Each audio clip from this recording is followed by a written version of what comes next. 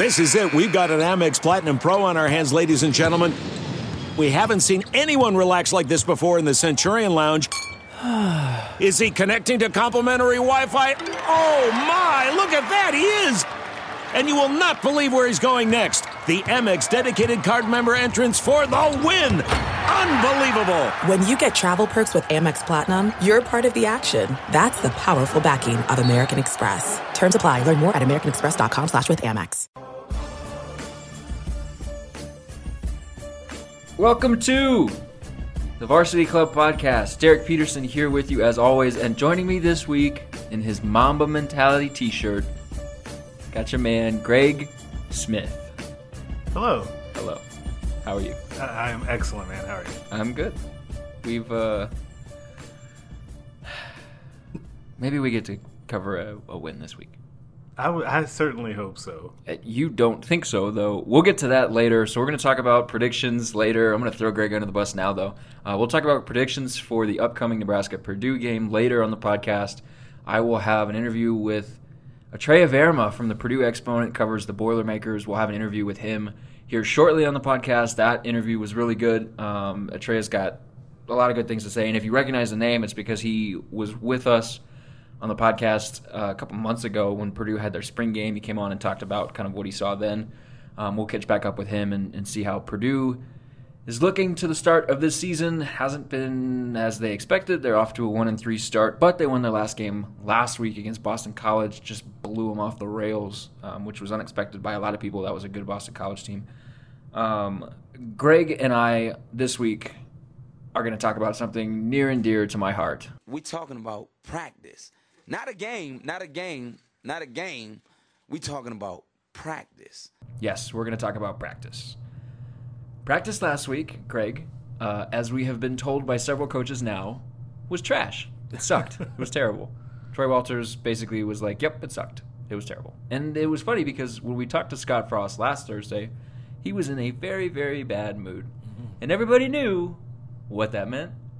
Or at least we had inclinations of what that meant. And somebody asked him, like, did you guys have bad practice? And he was like, no, it was fine. And then we get to the game, and they get blown out 56-10. And then after the game, Scott's like, yeah, you asked me last week, or you asked me Thursday, and I didn't want to say, but we had a terrible practice. So one of the themes this week, because I guess we have themes each week about what we talk about. Last week it was culture. This week it has been practice. Nebraska has started strong the first 3 weeks, but they have not finished practice strong. What do you make of that? First of all, I find it odd. Let me to backtrack just a quick second to what you said about Troy Walters and him flat out saying the practice sucked. Like, even though we knew that Thursday practice sucked because Scott told us on Saturday, it still caught me off guard that Troy was so blunt about it in his media availability this week. I don't know 100% of what to make of it, except for the first thing that kind of came to mind is the transition of how this team practices. Is it a little more difficult to adjust to than people kind of gave it credit for coming in, right? So if you think about it, you have a lot of players on this team that are used to doing things a certain way. Some would say a not so great way because of the record of the past couple of years, but they're used to doing it in their routine and the way that they've always had practice structured before, and now they could be hitting a wall. Like, it could be that, and not just the, oh, guys aren't trying hard enough or they're not putting in enough extra time. Now, that doesn't mean that it's not that. It could still be some of those things as well. I tend to think it's usually in these situations a combination of a lot of things. But that was kind of my initial thought, is that I wonder if guys are just hitting a wall when you get later into the week. But the thing that is really concerning about that is that we know that Wednesdays are always the last day that they're actually hitting each other, right? Yeah. Thursday is a walkthrough. It's a details day. You need to have those details down. So if you're not doing any physical exertion really on Thursdays, to not have those details down at that point is pretty concerning, and I could see where coaches would be in a bad mood because of that. Yeah, who was it? One of the coaches said that. They were like, Thursday's not a physical day. Thursday's all what was it? Yeah, Thursday's all mental. Maybe it was Chinander. Is that who it was? Yeah, somebody said Thursdays are all mental, so there's no reason that you should be lax during practice. There are a couple ways to look at it. I wonder if Do you think the results have anything to do with that? Because we have heard from coaches that the first week of practice was the best. The second week, not so much. The third week was poo-poo. I wonder how much of that is just, these guys worked so hard over the offseason. And this is bad if this is the case, but I wonder how much of it is these guys worked so hard over the offseason, and then you get to week one, you put everything together, everything looks pretty good for the most part, and you still lose. And then week two, you put everything together, and you're with a backup quarterback, and then you lose again. And you're going into a team against Michigan that's like, well, we got to play perfect. Like, do you sense that? I would say I think it's reasonable to think that, and the reason that I believe that is because of what then happens inside of games. So if you think about in game, when things go wrong, or you have that one bad play that goes against Nebraska, things just snowball out of control, and it seems like all of the air is let out of their balloon. If that happens in game, I think it's reasonable to assume that then that's happening in a larger scale during the week, and that you did take all that extra work, and even though it's kind of interesting because you still, like Eric Chinader said, that the guys were starting at year 0.5 or 0.75 in terms of strength and conditioning. Scott Frost, if you go all the way back to his talks about conditioning at the beginning of fall camp or maybe in the spring even, said that they didn't go as hard as they wanted to go in winter conditioning because guys weren't quite ready for that. Because they were sending dudes to the hospital. That too. But if you think about that, the guys were working harder than they had before, but it still probably wasn't to the level where it's going to be, say, this winter. And then you take into effect that they do all of that work, don't see the results come out of it on the other side. Yeah, I could see them being really discouraged by that. But that, I think, is in a nutshell what this program has been, and something that they've got to find a way to get away from. Because you can't. I understand that it's difficult to get over that mentally, but to be a better football team and a better football program overall, they're going to have to find a way past those sorts of things where that bit of adversity knocks them completely off course, because right now the season is spiraling out of control because it didn't start off well, is kind of what it feels like. Spiraling out of control feels like such a dramatic thing to say. Like, I don't think it's spiraling out of control. They got a chance to win this weekend. Apologies to the oversensitive Purdue fans that are going to jump into the mentions, but Purdue is a winnable game. Newsflash. It is. They have a chance to win the football game. That's all you're going to say? Yes, they have a chance to win the football game. And I want to preface this by saying that I don't think every single player on the team is like, well, we've lost 3 games, I'm just going to stop working. Like, I don't think that's the case. I think there's a handful of guys. But that's an issue. I wrote about this in my column this week. Like, that's an issue. Like, you shouldn't need a Nebraska win for you to work hard. Like, these guys won 13 games last year. They played 13 games and they won 13 games. Like, they hadn't up until this season, this coaching staff hadn't lost in over a year. Like, you should not need to beat Michigan on the road in your first season with this new staff to be like, yeah, these guys know what they're doing and I should actually listen to them. Like, that's an issue if that's not the mentality. I never understand it. That is something, and I get that it's human nature for some people, and this is not, again, preface it by saying that it is not a 100% across the board, that all guys are not going back to last week's or 2 weeks ago's buzzword buy-in, that all guys are not buying in. I do think that there are definitely the majority of the players have bought in, but I just don't understand. Like you said, you saw the success of the staff last year. You've seen some of the things that they've done in other places. To not immediately say, okay, we weren't very good doing it X way before. We need to completely toss that and do it their way to at least see what happens. But maybe some of those guys that did that didn't see those results like we were just talking about, and then it completely turned.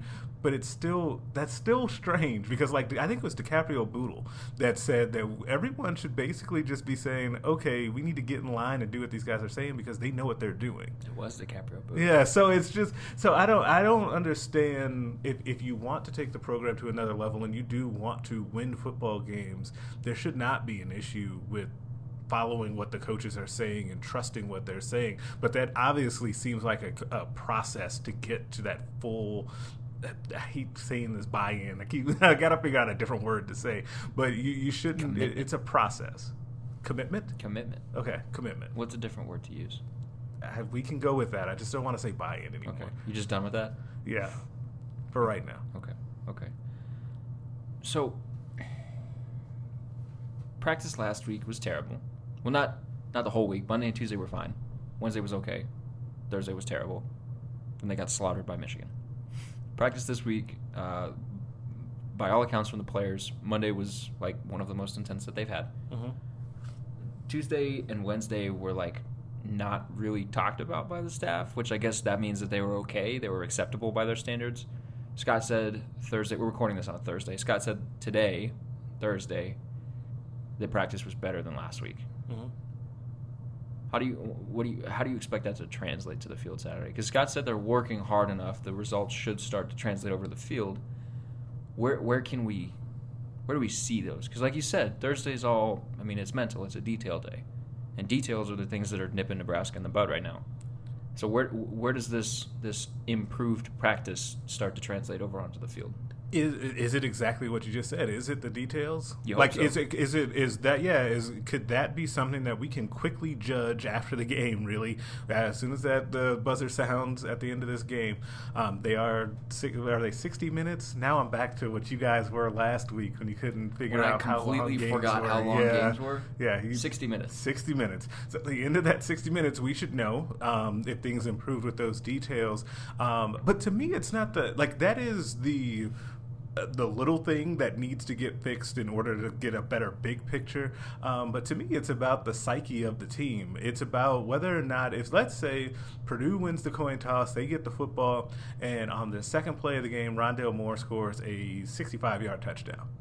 Will that cause Nebraska to then let the game get out of hand, or will they fight back and be able to trust the game plan and be able to scratch and claw and maybe pull out a victory? Like that's what I'm kind of looking for. It's the second one. So you think that they'd be able to bounce back from something like that early in Yes, this the game? first one's not going to happen. Okay. The Michigan game is skewing perception on this team. Okay. Especially with I will listen to that argument. Especially with the comments that Michigan defenders made after the game, or like they look like they quit. Like I hate those comments. That game is skewing it because Nebraska was not going to win that football game. We talked about, we thought Nebraska had a chance. The second they got on the field, the second you saw those two teams put up against each other, on paper it looked fine. Mm-hmm. On the field, they were not winning that football game. They were not, and Scott said it after the game, they're not ready to beat a team like that. They're not ready to play a team like that. The Colorado game, they were down 14-0. The Troy game, they were down 17-0. They fought back. And guys after those games said if that had happened last season, we wouldn't have fought back. And we now have two instances where they have proved it on the field, which is what everybody wants to see. They're like, just stop talking, prove it on the field. They've proved it on the field. I think, I'm not worried about their ability to respond to adversity in football games as much as I was a year ago. I think that's fair to say that they did fight back, but did they not? To play devil's advocate, did they regain a lead in the Troy game? I don't believe they did. I think that in the Colorado game they went back up. They did in the Colorado game because they were I leading. do not think they had a lead in the Troy game.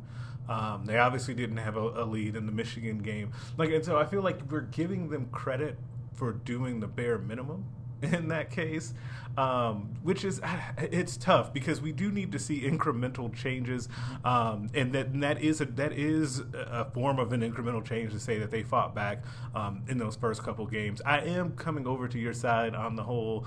The Michigan thing is kind of an aberration, and we can say that game was just not indicative of what's happened because they were so outmatched. Mm-hmm. I did like that Scott Frost threw in there, we're not ready to play a team like that yet, and he definitely reiterated that a couple of times, so I do like that.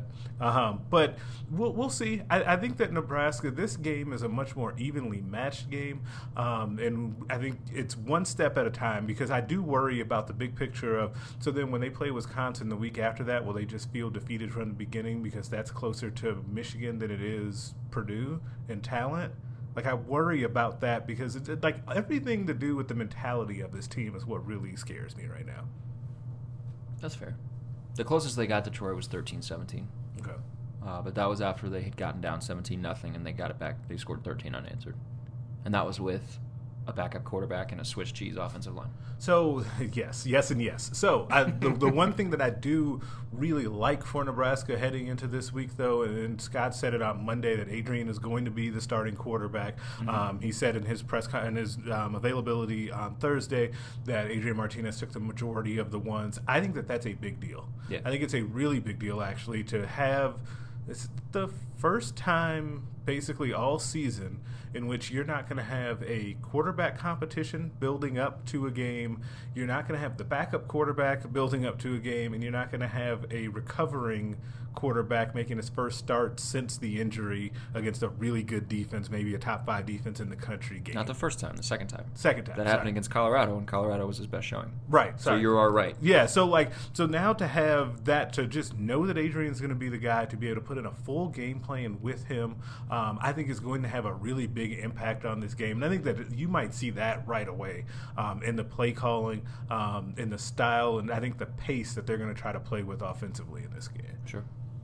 Let's move to something else. We got a question in our mailbag this week. If you're not reading the mailbag every week, you should. There's good questions and good answers that all of you guys that are listening and all of you guys that follow us on Twitter, thank you for consistently sending in awesome questions. The mailbag this week was, I thought it was pretty good. We had a question in there that was basically the 3 groups that everybody was worried about: the offensive line, the defensive line, and the secondary. Which of the 3 has looked the worst? To me, it's clear that it's the offensive line. Yes. And it's really interesting because this also ties into something that I talked about this week in one of my recruiting notebooks, which is, or I think on Sunday in the recruiting notebook, which was Nebraska's number 1 need for the 2019 class needs to be offensive line. And I think that that's because I think the weakest point on this team thus far in 2018 has been the offensive line. Problem with that is it takes a couple of years for offensive linemen, I think, to really show in your program and to really make a big impact, because the number of guys as a true freshman that come in and just become instant starters and big impact guys are very few and far between. But still, I think that the offensive line has been the most troubling, and it's twofold, and both of which are unfortunate. 1, they're not playing well, and 2, they don't have a lot of depth behind the guys that aren't playing well. So you're not really, so then you get all of these, and you get these tweets, I get these tweets, we get the comments on the message board and on stories of, well, why don't they just give someone else a shot? Well, if there's a large gap between the guys that are struggling on the field and the guys that aren't playing, then you can't reasonably expect Greg Austin to just throw guys out there just for the sake of doing it. Mm-hmm. So that was a long way of saying it's the offensive line. Yeah. Let me read you my response to this question. Okay. The offensive line, and it's not even close. Secondary's been better. Defensive line has been better. The offensive line needs to step their game up. Short, sweet, to the point. They've sucked. The last 2 weeks, they've been terrible. And I'm talking about guys that we did not expect to say they're struggling. Mm-hmm. In that Michigan game, Gerald Foster got abused. Brendan Hymas got tossed aside like a rag doll a couple plays. Like, their 2 best linemen, because most people can agree that those are their 2 best linemen. Mm-hmm. They got worked, and that was bad. And they got worked against Troy as well, against a smaller, not as physically gifted defensive line in Troy. You good? I am. I'm thinking. No, it's that I'm trying to think of what the issue is. It's communication. So Greg Austin said this week that Troy and Michigan did things pre-snap, and Nebraska hasn't gotten communication down to be able to counteract those things. So is that a system? And I wish I was over there when he was talking about this. Is because I wasn't. Is the communication problem? Is that like aptitude, like football IQ, or is that struggling within the system to be able to make those checks? I think it's a little bit of both. Okay. I think they're not quite. Comfortable in the system yet. Maybe they didn't learn it as fast as the staff thought that they would. They didn't master it, I should say, as fast as the staff thought that it would. And I also think it's on the center. It's on Cole Conrad, because this is the exact same issue that we had last season. That is definitely true. You remember when Michael Decker came in mid-season, one of the main things that everybody started talking about was all the communication on the offensive line is so much better. Like, this is an issue that Cole Conrad has had for the last 2 years, and it hasn't gotten better. And yes, it's natural to just be like, we'll put the next guy in. The next guy's not any better. Like, Hunter Miller doesn't have any experience. I asked Trent Hickson this week. We got to talk to him, and I asked him, "Are you taking any reps with the ones?" No. When was the last time you took reps with the ones? A couple weeks ago. They're not getting any. And then that's even with, I remember Chris Schmidt on Hill Radio talked to Christian Gaylord, and he had asked Christian about how many reps he had gotten just total last year. So, like, let's just think about Jovan DeWitt's term about the central bank of reps. Last year, he got 6 reps total, he said, he estimated in practice. So you're going to go from that to then learning a whole new system and still not getting a lot of reps with the ones. They get more reps with the twos, like just in general, because of the way they structure practice. But it's slightly unrealistic to then just expect those guys to just be able to hop in and be able to play at a high level, that the guys that are backups at this point. Especially against a defensive line like Michigan. Correct. Then you add that. You might be able to do it against Troy and get away with it. But you just can't do it against Michigan. But even because that line looks even worse. Right, and even in that Troy game, in that I still firmly believe that Nebraska thought that they'd go into that game and just outman them and just beat them down physically up front, which in theory should happen. Like I feel like 4 years from now, 3 years from now, even like if that game came back around and you had to run that exact same game plan, I feel like it would work. But they're just not ready to do that right now, and I think that that's an indictment of where the current state of the offensive line is. But it's a really tough situation because the offensive line has needed to answer the bell, and it's just not been there so far. I just want to point out that when the staff first got here and we were talking about recruiting a ton, like back in January and February, like I was firmly on the bus that center and tackle were the 2 biggest needs in this recruiting class, and everybody called me crazy. Did I? I don't remember. I probably did. I'm not going to call you out. I don't remember if you did or not. But there were people on Twitter that called me crazy and said, no, they got to get defensive backs. They got to get wide receivers. They do. They need skill position They need a bunch of stuff. They need guys across the board. Yeah. But they can't run what they want to run if they don't have an offensive line. Was part of the reasoning, and I'm trying to think if I did, I don't think I probably did not actually call you crazy, but part of my argument would have probably been that in this system, the offensive line is not as important because that was a big talking point, right? Hey, the offensive line just really needs to get in the way. They need to do a little bit more than that. We've seen that they need to have a base level of competence on play to play to allow things to develop. Otherwise, you see some of the stuff that you saw last week against Michigan, albeit against a good line, where, Rashawn Gary, who's a potential first-round pick, is just running scot-free towards Adrian Martinez, and you're afraid for him. Or you have guys like Jerron Woodyard that get open when he finally gets his opportunity, but you don't have enough time to be able to stand there and deliver the football. Like, I do think that there is a large gap between what the perception was of what this offensive line needed to do and what the reality is once we saw the offense unveiled. Plus, on the flip side, with the corner situation, it's still a little dicey because they're not playing a lot of guys at cornerback.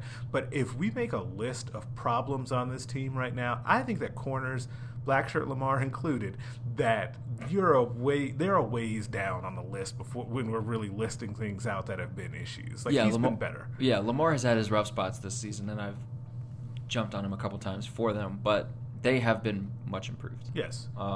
The offensive line. I like DiCaprio Boodle. He tries really hard. Yeah. Black shirt DiCaprio Boodle. Actual black shirt DiCaprio Boodle. Actual black shirt DiCaprio Brutal Boodle. Brutal Boodle. How did that even come up? Was that last week again? I don't know how to talk. Yeah. Brutal Boodle. Brutal Boodle. Now I'm going to be doing that because I said it. Thank you. I appreciate it. I think you'll be okay with that. I hope you'll be okay with that. Yeah, I mean, who was the last true center that they had on this roster? That they recruited, that was a big-time recruit that they had on the roster? I'm drawing a blank. Yeah, I'd have shaking your head. I'd really have to go back and look at it because the center play has not been great for a long time around here. The thought that the offensive line is the spot where you can just pull a bunch of homegrown Nebraska kids, put them in the weight program, beef them up, and throw them on the field, that's a fine theory, but that's what they're working with right now. I think it would be better if they had 2 or 3 years in Duval's weight program as opposed to just this one winter and summer. But at the same time, Ohio State's got 6'8", 6'7". I mean, they've got massive bodies on the offensive line, and they're in shape. Nebraska just has small guys that aren't as in shape as they need to be. Like, they have guards that can't pull. Which is a massive problem in this offense. Yeah. Like, you have to be able to do that. And it's why, if you've noticed, every time I talk about an offensive line recruit, I do look for that now in his film. Like, it's something that clearly it's something that this staff wants, and that they crave and need in this offense, is to have athletic enough, especially guards, and even sometimes tackles. There are plays in this offense, and we saw it, I think, in the Colorado game, where Brendan Hymas pulled a couple of times on plays, because they want those guys to be able to do that, because it adds another element to this offense. But they're not able to do that consistently enough right now at all. No, and we've seen a lot over the last couple of weeks. Like, they're trying to help their quarterback out, and they're trying to help the passing game out by dialing up screens, and they don't have athletic enough linemen to be able to block those screens. The timing is also bad on those. And I think Greg Austin said it wasn't as bad as it appeared, but it doesn't look like both the offensive line and the running backs are in sync on that. Hasn't that been like an issue for like 3 years now?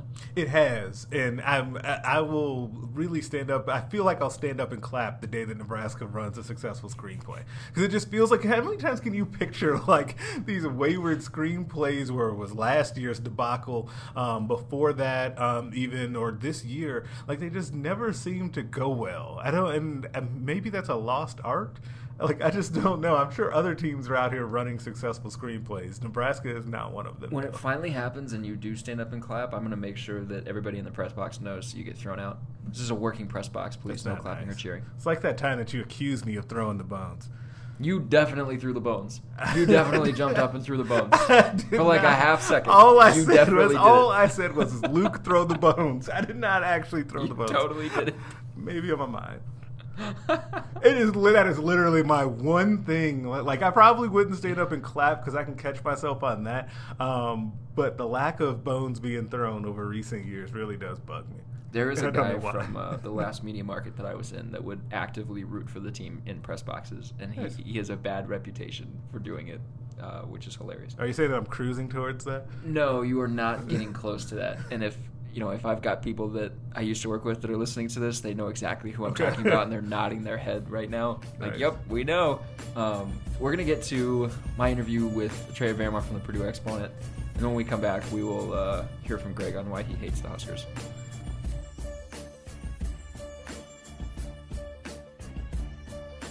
All right, joining us now on the podcast, Trey Verma's back.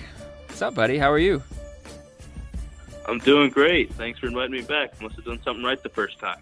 Yeah. So for those of you that didn't listen the first time, so we had Atreya from the Purdue Exponent, covers the Boilermakers. We had him back like in April on the podcast to talk about Purdue's spring game. And he has been gracious enough to come back on the podcast to talk about Purdue's first 4 games. The Boilermakers come to Lincoln for a 2:30 kick on Saturday. Atreya, first, I just want to kind of ask you, Purdue was in a similar situation. I mean, they were in the same seat that Nebraska was in. They were 0-3 to start their season.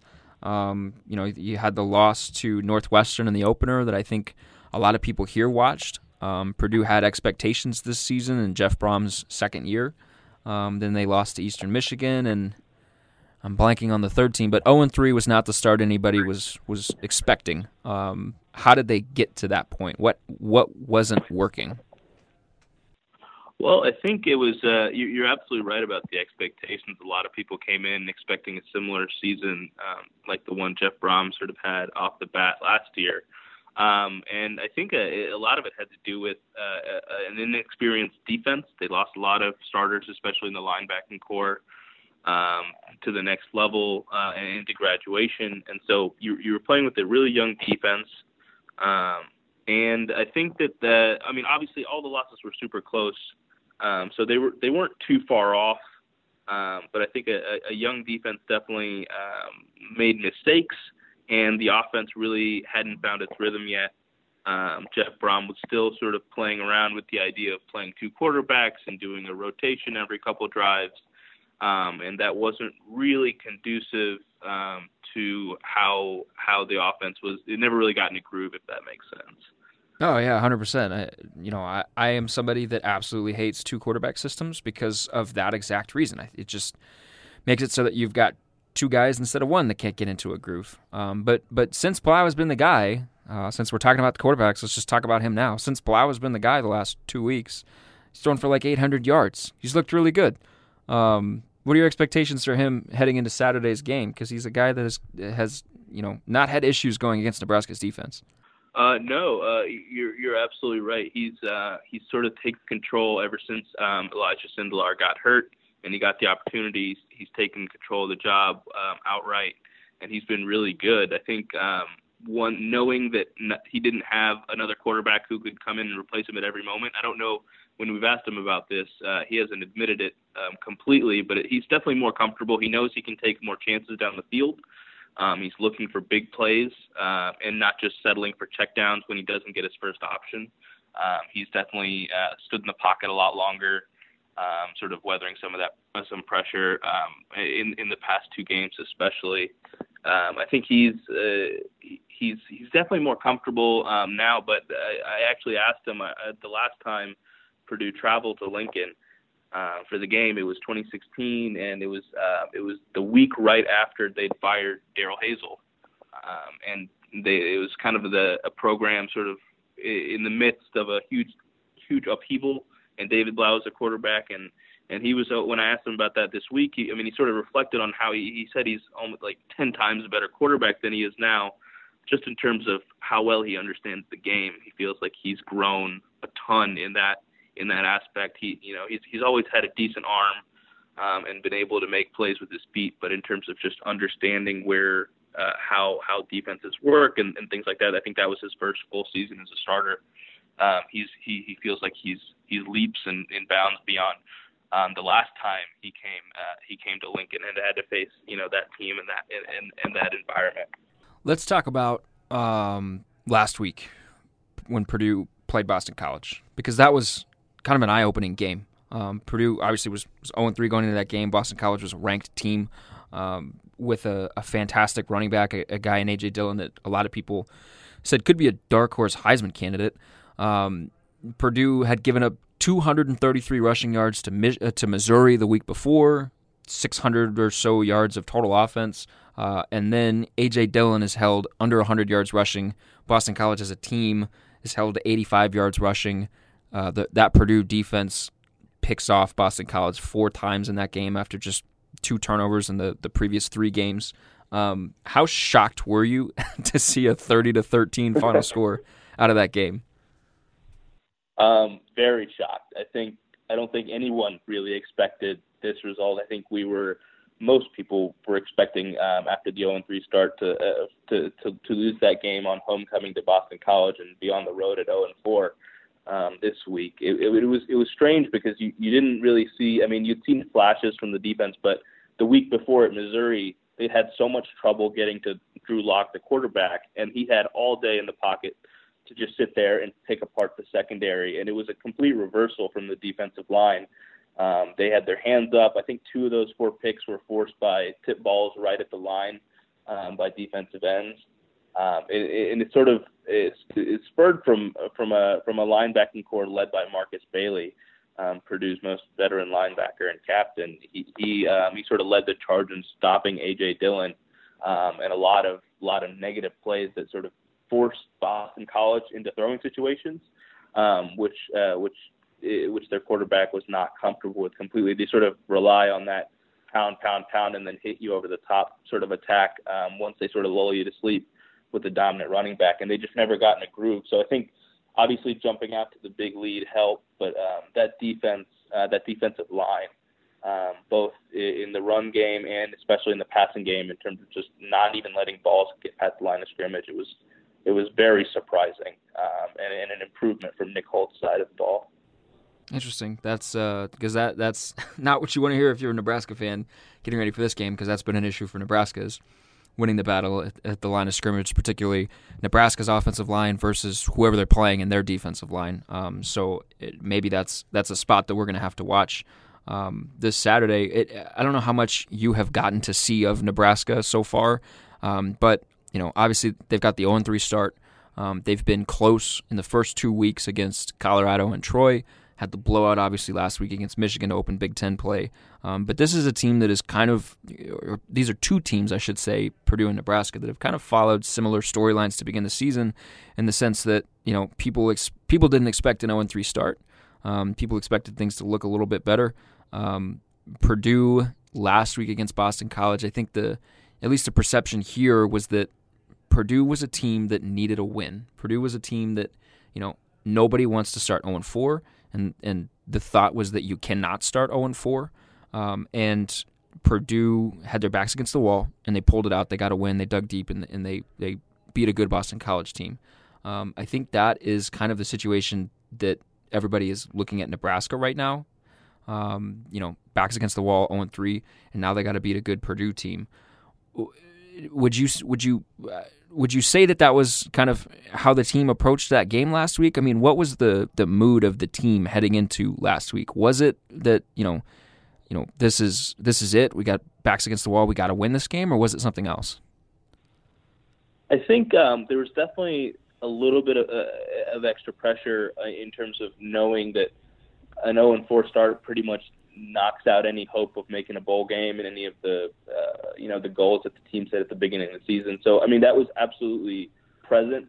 I think there was a surprising amount of confidence from the team on both sides of the ball, simply because the losses were so close. I mean, you had 3 losses with I think a difference of like 8 points combined, and in 2 of those losses, the game. The game-winning field goal that the last drive of the game was extended by really, really stupid penalties. I mean, just like unsportsmanlike and unnecessary roughness penalties at the end of games that would have killed drives and sealed the victory for Purdue. So it felt like, yes, they were all losses, but they also felt like self-forced, mistakes that could be fixed. So I feel like the team sort of understood that they weren't that far off, which gave them a little bit of confidence. They knew they were doing some things right. But I have to imagine that sort of desperation is where Nebraska and probably Nebraska fans feel right now, staring 0-4 in the face. Sure. Parallels between these two teams just keep coming. Yeah, that Northwestern loss. I remember watching that game. Lorenzo Neal, I think, is who got the unsportsmanlike conduct penalty, or the whatever that was, unnecessary roughness or whatever it was at the end of the game. They lost that game by 4 points and had a third down drive extending penalty on defense, and Nebraska lost its opener by 5 points and had a third down drive extending penalty on defense. So that's right. That's funny that we've got crazy. Two teams that have started so similar. What matchup on the field on Saturday are you going to be keeping the closest eye on? Is there a spot either on Nebraska's offense that you feel like Purdue can take advantage of, or a spot that Purdue is maybe a little susceptible to being attacked, and you're wondering if Nebraska can get after them there? I mean, where's a matchup that you're looking at? Well, I feel like there's still question marks in Purdue's secondary. I think when given time and facing a decent line, or if the defensive line just doesn't bring it, pretty much any quarterback in the Big Ten given time against this Purdue secondary, I feel like can have success. So I would love to see how Martinez handles, dealing with, let's say, there is. He has time. I have a feeling he's talented enough from the little bit that I've seen, that he should be able to have success against that Purdue secondary. There's still a lot of young players. They're rotating people in and out. They don't really trust their veterans at cornerback. They're often putting in redshirt freshmen that are talented but very raw. So I would love to. I'm interested to see if the Nebraska O-line could sort of give Martinez enough time to take advantage of that sort of raw Purdue secondary. Now, I know Nebraska's had line issues this year, so obviously that's a question mark. But I think that might be a key thing to watch. Okay. So what's the key for Purdue to win this game? If you had to boil it down to one thing that Purdue has to do to leave Lincoln with a win, what is it? I would say you just have to manage David Blau's accuracy. I think that Purdue, what we've seen from the last 2 weeks is that Jeff Brom is willing to just throw the run game out the window and just say, all right, David, you're going to throw the ball 60 times today, and we're going to ride or die with your arm. So I think if we see the David Blau that we've seen in 2018, and we don't see the David Blau that we saw in 2016, who led the Big Ten in interceptions. I think as long as he takes care of the ball and doesn't throw picks, I think that might be enough for Purdue to hang on. But I would say, I mean, I mentioned the defense is young. The offense is also very young. They have a lot of shifts, newcomers on the offensive line, and obviously a wide receiver core that's led by Rondale Moore, who's a true freshman. So it's a brand new environment, first road game for a lot of these guys, and Nebraska is not an easy place to play. So I would not be surprised if that's also a huge factor. So I feel terrible saying this, but until you just mentioned his name, I had completely forgotten about Rondale Moore. We almost made it through like 15 minutes of talking to you without talking about like the best player on their offense. Yeah, I mean he's crazy, man. Like that kid is fast. Yeah, let's talk about him. Because I don't think we talked about him when I had you on for the spring game. Rondale Moore is he's a dude. What I mean, how does Nebraska slow him down? Is there a way to slow him down? I think he hasn't shown any like weaknesses per se. He did have a rough game in week 2 when Purdue played Eastern Michigan. And I think he was dealing with a sort of nagging injury, which they didn't disclose specifically. But I mean, the drop-offs that we've seen that I've noticed at least is sometimes he'll get tired in the second half. Right, they're putting a lot of workload through him, whether it be on the outside or on the inside as a slot receiver, and they also run a lot of jet sweeps for him. And Rondale told us, I guess yesterday or 2 days ago at media that Jeff Brom's put in a couple new wrinkles, a couple new packages to try out this week. So they're actively building the playbook around him because they realize how talented he is. And so I have to wonder about how much his workload can really increase. He's already getting a lot of targets. And he loves it, by the way. I mean, he's all for it. He's not going to shy away from it. But I have to wonder. He is a true freshman. He's got a pretty small frame, about 100, 195 pounds maybe. And so I have to wonder if that's going to wear down on him at all. If obviously getting physical with him, wearing him down, and hopefully he can't, bust out a 70-yard run in the second half. That would probably go a long way. So, as you were explaining that, I was thinking back to like 10 years ago. Dwight Howard is playing with the Orlando Magic, and it was a playoff game, and they were playing the Atlanta Hawks. And the Hawks just took the strategy of basically, we're going to let Dwight Howard do whatever Dwight Howard wants to do. We're going to let him tire himself out later in the game, and we're just going to shut down everybody else. I feel like that might be what Nebraska has to do. Just let Rondale Moore tire himself out, run for 400 yards, don't let anybody else do anything. And you got a shot at the end of the game. Might be the only way. It's definitely worth a shot, right? I mean, Purdue doesn't have any wow wide receivers or other home run threats like he does.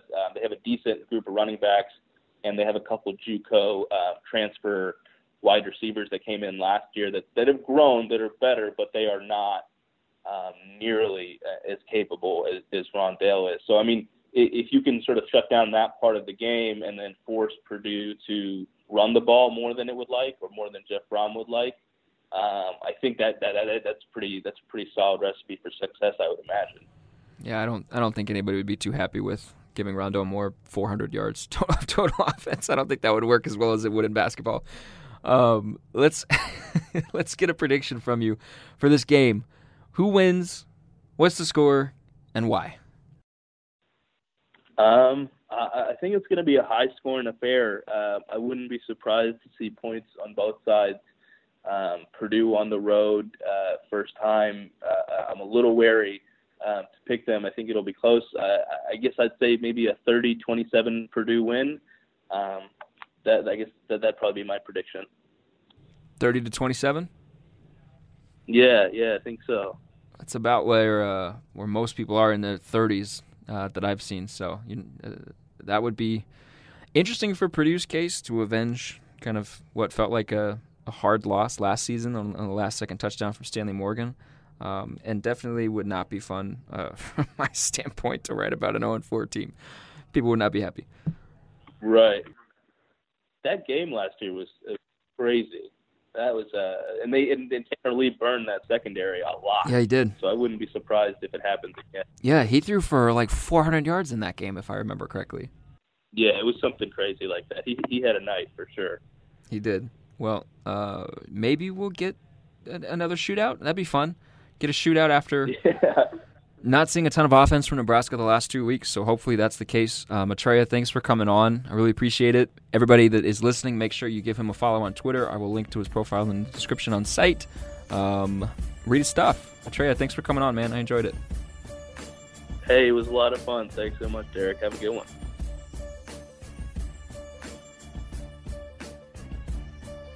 There he is. That's Atreya Verma, Purdue exponent. Follow him. I will link to his Twitter account in the description on site and give him a follow. He knows what he's talking about, which is more than I can say for the guy sitting across from me right now, which is Greg Smith. That's not nice. It's not nice. You're supposed to build up your guest. I just want to point out. No. That is not how we're doing things No, around that's not how we do this. Okay. Because routinely I'm saddled with like you and Jacob Padilla. What is? Wait a second. This is getting worse. Like, what does that mean? Like, now we're both trash. Like, is everyone trash? Well, I mean, the last time Jacob came on the podcast, he caused the mics to stop working. So That did happen. And I have done nothing differently over the last 2 weeks, and they have both worked fine. And Jacob has not been here. He That's has the the only not so difference. magic touch. Not so magic touch. Let's talk about why you hate Nebraska. Okay. Okay. Oh, just go. Yeah, talk about. No. I mean, before we started recording, talk about why this. you hate Nebraska. Before we started recording, you were talking to me about how you wanted to bring this up. Yeah. And I think that you should just dive right into it. So you're not too high on their chances to win this weekend. I am not. Okay, I'm very explain low. I think that was it the mailbag where we were asked what percent chance we gave, Yeah, and you said 35 to 40. and I wanted to go lower. The only reason I didn't go lower is because I did not want people being angry like you are right now. This death glare that you're giving me right now. Like, to be totally honest, and I've alluded to this a lot during this podcast today. I am very concerned about the psyche of this team.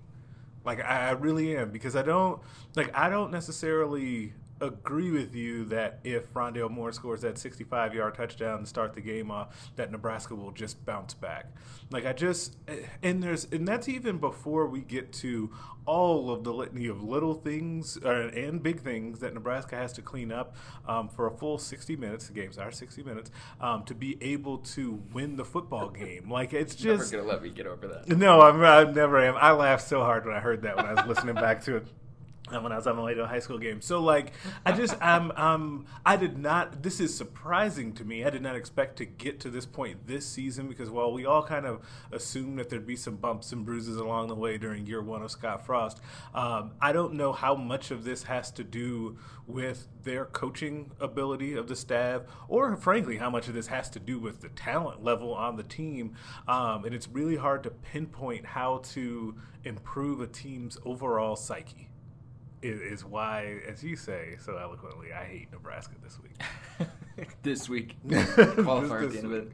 Yeah. So if they blow out Purdue, like, let's say it's like 46 to 10, 46 to 17 or 21 or something like that, like, does your perception of them change? Yes. That would be a great step in the direction of, hey, this team can now take a punch and is able to actually bounce back and win a type of game that's very winnable. It is winnable. They have the ability to do that. Show some respect to Jeff Brom. I am showing respect to Jeff Brom and that 35% Oh, my goodness. that we gave on the site. I'm showing a lot of respect to him.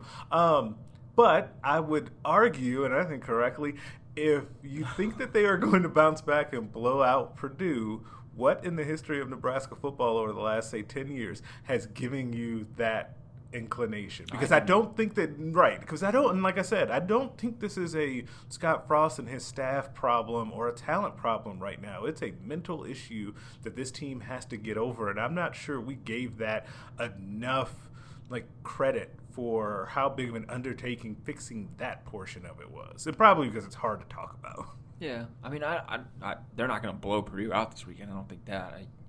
If they win by 10, I'll be surprised. Pleasantly surprised. Yeah.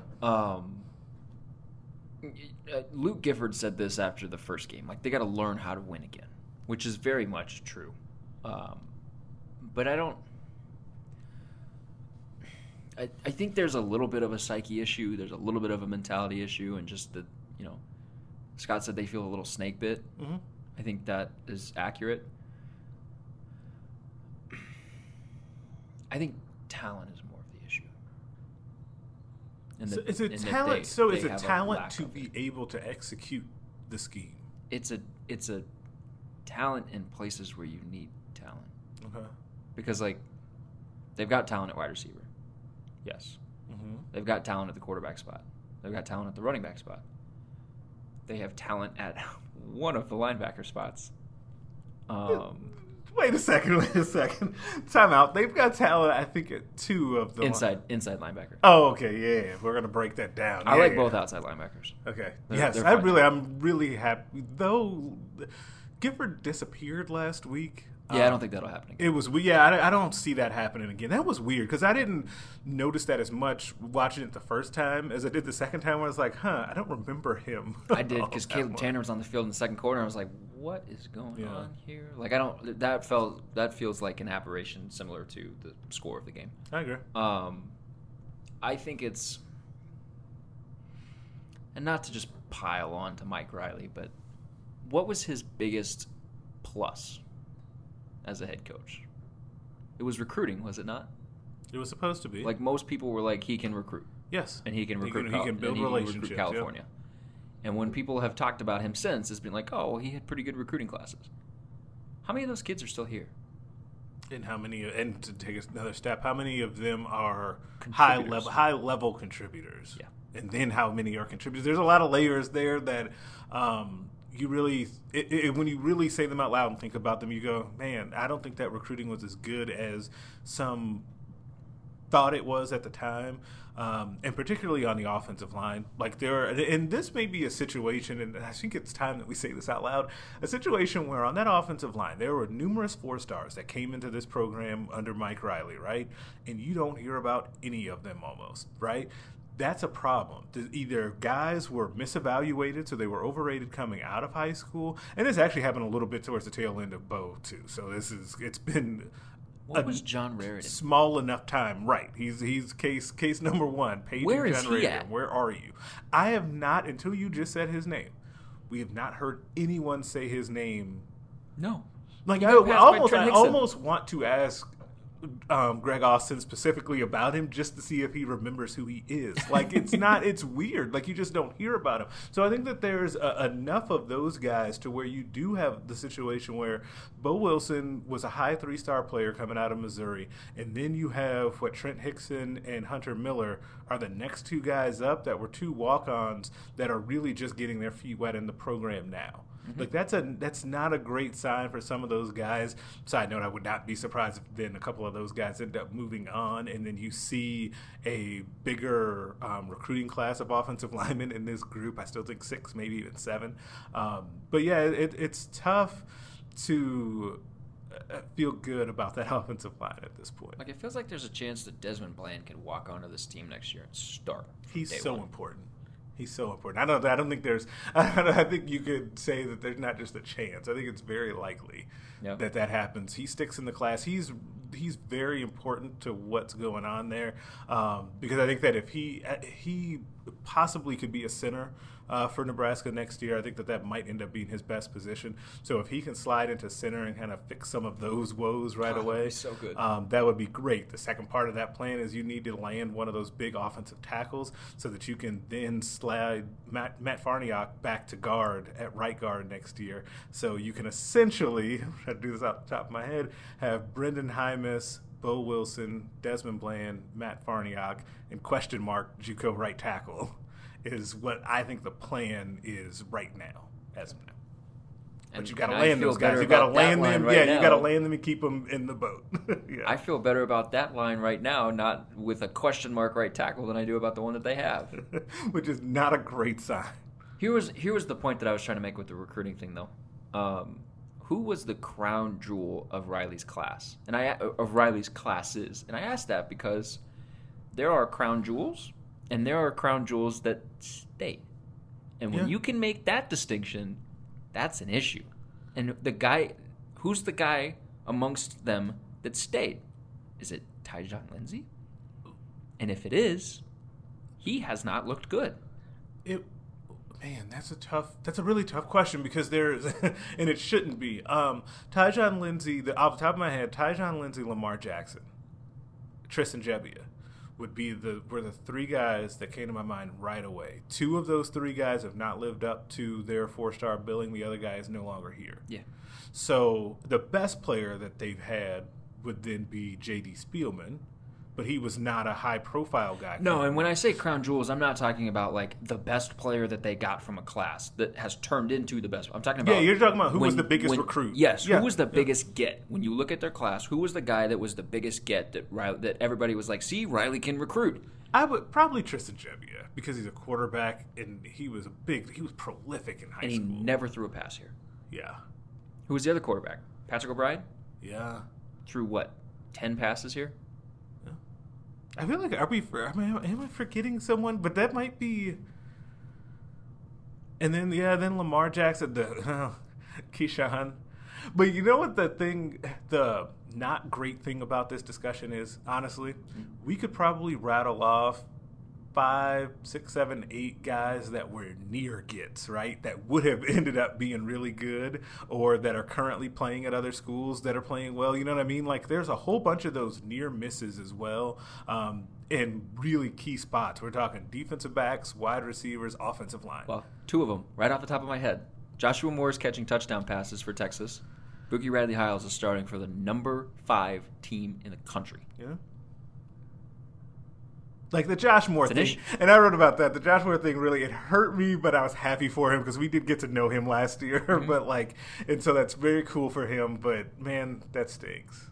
Like it does because there are a lot of guys I feel like that are going to have really good college careers elsewhere, whether or not they didn't come here or they transferred out. That Nebraska will never see the fruits of that labor of bringing those guys in. But you can't have that big of a miss rate on your big-time recruits. If we named the 3 crown jewels of the Mike Riley recruiting tenure and 2 of them have not lived up to expectations and 1 of them is not here, like that is how you get in the situation that they are in with the talent. That's exactly how you get there. Since we're talking about recruiting, who's coming this weekend?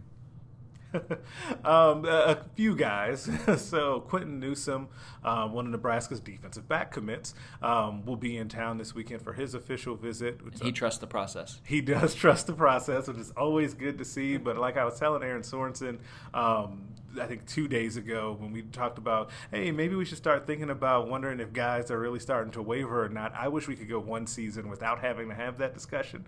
That'd be great. But also Jeremy James, an offensive lineman who's currently committed to Ole Miss, will also be on campus. And they're working on a couple of other guys that just have not been able to confirm them yet.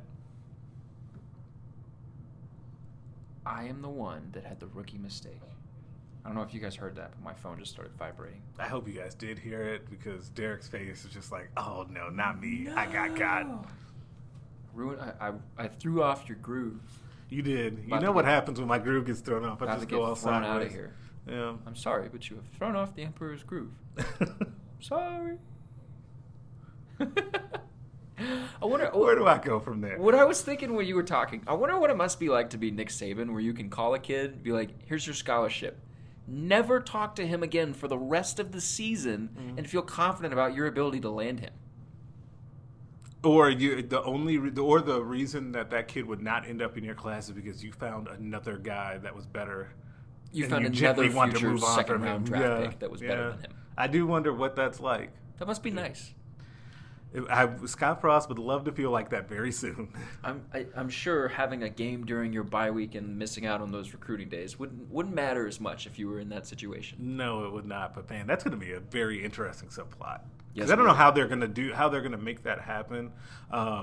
Because now that putting that Bethune-Cookman game is great for if they want any chance of going to a bowl game. But as far as recruiting goes, that makes that very difficult because that would have been a prime week to get down to Florida, to get out to California, get to Texas, East Coast. Mike Dawson gets out to the East Coast quite a bit. Shenander gets to Arizona a lot. Like those places, it would have been very nice to do that. You probably can't do that if you've got a game, even if it's a game that you think that you have no chance of losing. Sounds like an interesting topic for an upcoming Greg Smith recruiting notebook. It does.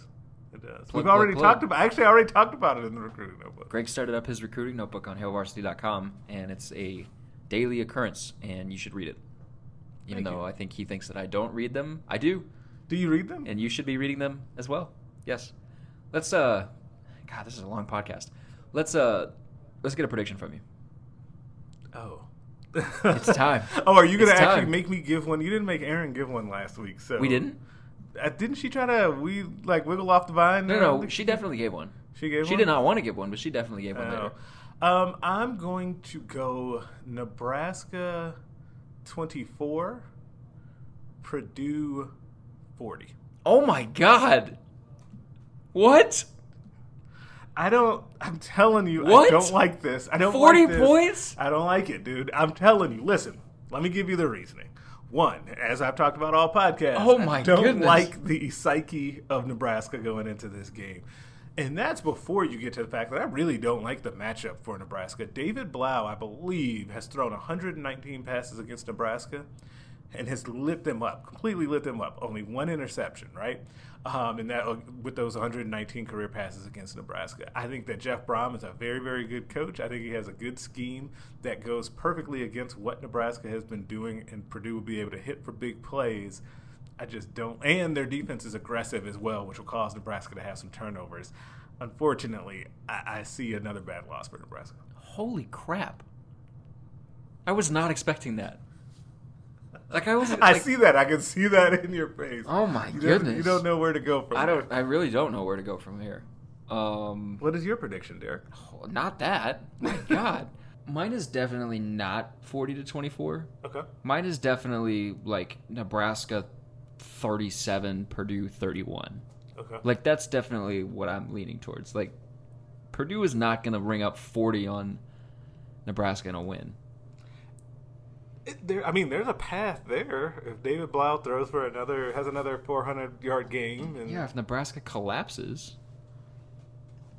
do you think that's going to be the point that we hit? hopefully not. I think that it's. I don't think. I mean, I could see that happening. I could see it either way. I honestly could see Nebraska getting blown out. I could see them coming out and blowing Purdue out. Like, I could talk myself into that. I just don't think that it's reasonable at this point, based on the results we've seen, to expect anything other than Nebraska to lose this game. What would that be? That would be 1, 2, 3, 4, 5, 6, 7 straight home losses. Mm-hmm. The last time they won a whole game was last September against Rutgers. Oh, that would be so bad. Did I give my score prediction? Yeah, 37-31 37-31 Nebraska. Okay, cool. We covered that. We covered everything else. Shout out to Atreya Bama from coming on the podcast. It was great. Once again, give him a follow his stuff. We will have plenty of coverage through the weekend on HailVarsity.com. Hopefully have a win. Otherwise, I will be sad, and I will not try. So for your sake, I hope it's a win. For my sake, I hope it's a win for my job security status. We will have, like I said, plenty of coverage. There's volleyball this weekend. There is soccer Thursday night. They might play. I should know this, but I think they play later this weekend as well. Basketball is starting to get kicked up. We have plenty of basketball coverage on site from Jacob Padilla. We had a Sights and Sounds from the first practice. Greg Smith's going to have recruiting stuff. Brandon Vogel is the only guy from Hail Varsity that we haven't plugged yet, so read Brandon Vogel's hot reads every single day. Read his columns post-game. They're always fire. Brandon is amazing. He is. I think that's it. I think I covered everything. Read HailVarsity.com. Follow Hail Varsity on Twitter. Follow Hail Varsity on Instagram. Varsity. There I go. Brutal boodle. We will be back next week with another podcast in which hopefully I can start to pronounce things properly. Thanks, guys. Bye.